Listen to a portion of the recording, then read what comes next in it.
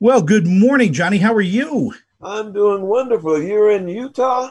I am in Ah, Utah. lovely country. I just love Utah. Beautiful place. I do too. I grew up in LA. In fact, I was my first job I ever had was on K Earth 101. Ah, cool. Yeah, it's still Uh, going. Well, it was going strong. I don't think they're quite yeah, as not strong. so much. I think Yeah, when Don Steele died, yeah. disc jockeys died. I The think, real Don Steele. yeah, and the hullabalooer and all that. I mean, those were Yeah, great yeah, voices. yeah. And of course, you were one of the great voices too. What an iconic sound Love had. Tell me a little bit about being approached for this docu-series. Was there any trepidation on your part to be part of it? Yes, there was because I had been involved in other uh, documentaries or other films, and they were not interested in hearing our story. They had kind of preconceived ideas and notions of how things were. And they basically had an agenda which they wanted to push Hmm. rather than just allowing musicians just to say, warts and all. We told our story. We said, this is how this happened, this is what happened. And we explain it and we talk about it. And that's interesting because you're hearing the truth from the people who actually made the music and who actually lived it. It is such a part of the American consciousness when we made the switch musically from folk songs to protest songs and then into the sound of the 60s and 70s. Um, how did you start? Where did you find your love of music? Was it from being a little kid and Yes, I was a little kid. I was born in Memphis. We left when I was still a kid. But there was this guy, Dewey Phillips, and he was a country disc jockey. And then there was Rufus Thomas and yeah. Hart Williams on which I forget the name of the stations now. But anyway, that's what we listened to. And my father loved gospel music. He loved blues. So I was just inundated with that type of music my whole life. And so, and as was Arthur. And so we had this kind of, we had eclectic taste. We liked jazz and we liked gospel and rock and R&B. And so we tried to meld many of those genres together to form what became the sound of love, if you could call it a sound, because Yeah. it varied so much from record to record. I also think that music is always the harbinger of change. I mean, we went from kind of an innocence to growing up during the 60s about the Vietnam War and all the protests and everything. And the music was the soundtrack to all that. Absolutely. It was a catalyst because I think of our music, especially as kind of, we were kind of like town criers. We were memorializing a point in time, and there was turmoil happening in this country, from the Vietnam War, which everybody just expected at any moment to be, dragged out of Oz into some godforsaken jungle. So that was always just in the back of your mind at any point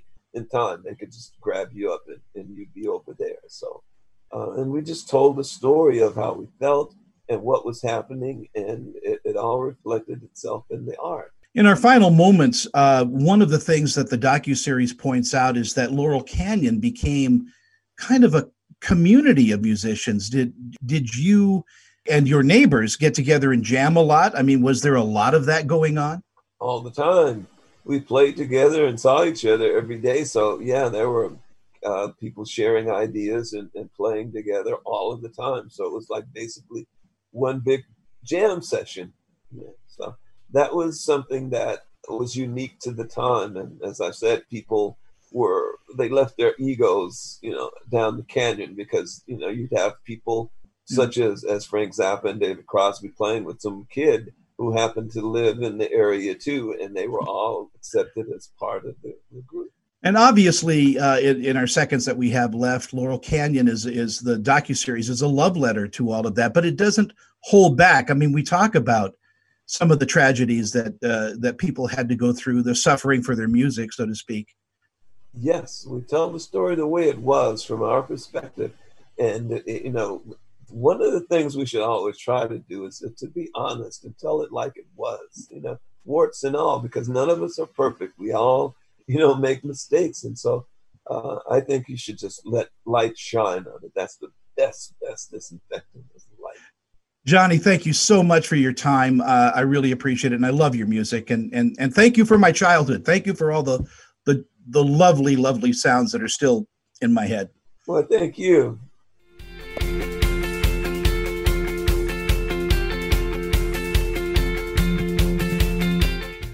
It's an honor. It's like meeting royalty right now. Court jester, maybe, but. Oh, no, not at all. I mean, what an incredible journey in music you guys have had, and what a great way to present it in this docuseries. What was it like when they approached you? Was there hesitation on your part to be part of this? Not at all. I knew who was doing this. I knew the people behind this, and their credentials spoke volumes. And I said, I'd love to talk. Now the Byrds are, obviously an iconic group. They're such an amazing transformation from what it started out to be to what they ended up. I mean, finding your voice, your sound, it's a journey of its own. Can you tell me a little bit about that? It was I don't know. We 5 of the most diverse human beings on the planet get together, coming out of folk music, acoustic music, plugging in. Beatles were obviously a huge influence at the beginning, and then we fell into this wonderful gift of Mr. Tambourine Man, a song Dylan had written and recorded, but didn't like how it came out. He'd done it with Ramblin' Jackie L8 or something. We ended up with it, and Roger McGuinn arranged it into a danceable groove. So it just fell into our lap and it took off. It's just, sometimes you can't analyze it. It just happened. And we had a great time. We were right on the cusp because we were still one of the first tours we did. It was almost like being 1959 on the Buddy Holly tour because we were playing high schools with Dick Clark, Caravan of Stars. And that's wow. So it was the Byrds and Bo Diddley and Paul Revere, this and that, and playing high school gyms all over the Midwest. You were coming into the scene just as, like I said, the what they call the British invasion was happening as well. So in fighting that, I mean, was there a lot of jumping back and forth in music styles during that time?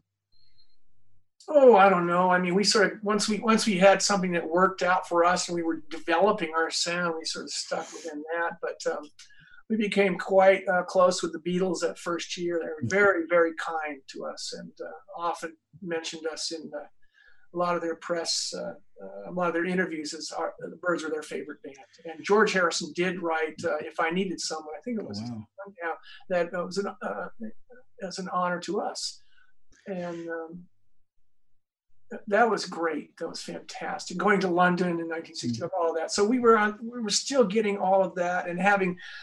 I think the Byrds, the band itself, must have watched A Hard Day's Night 20 times. We all did. By the way. It was like a blueprint. You're going, wow, what fun! These guys are having a lot of fun.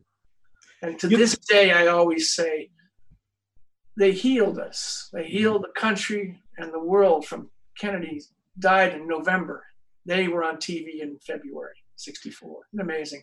What also is really prevalent in the series is the fact that if you did a genealogy chart with the Byrds at the center of it, you guys are connected to everyone who was any voice in the 60s. It's almost incestuous.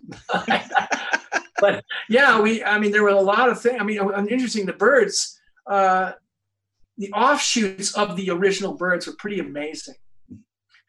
And I don't know, maybe I hold the title of being in the most bands after the Byrds, whatever that is. But David, of course, did quite well. Gene Clark did quite well on his own, and as did Mike Clark, the drummer, ended up in Firefall and all these bands in the 70s and 80s. Chris, again, as I said at the beginning, it's such an honor to talk to you, and and just spend this little time talking about music and the birds. Thank you so much. Thank you very much.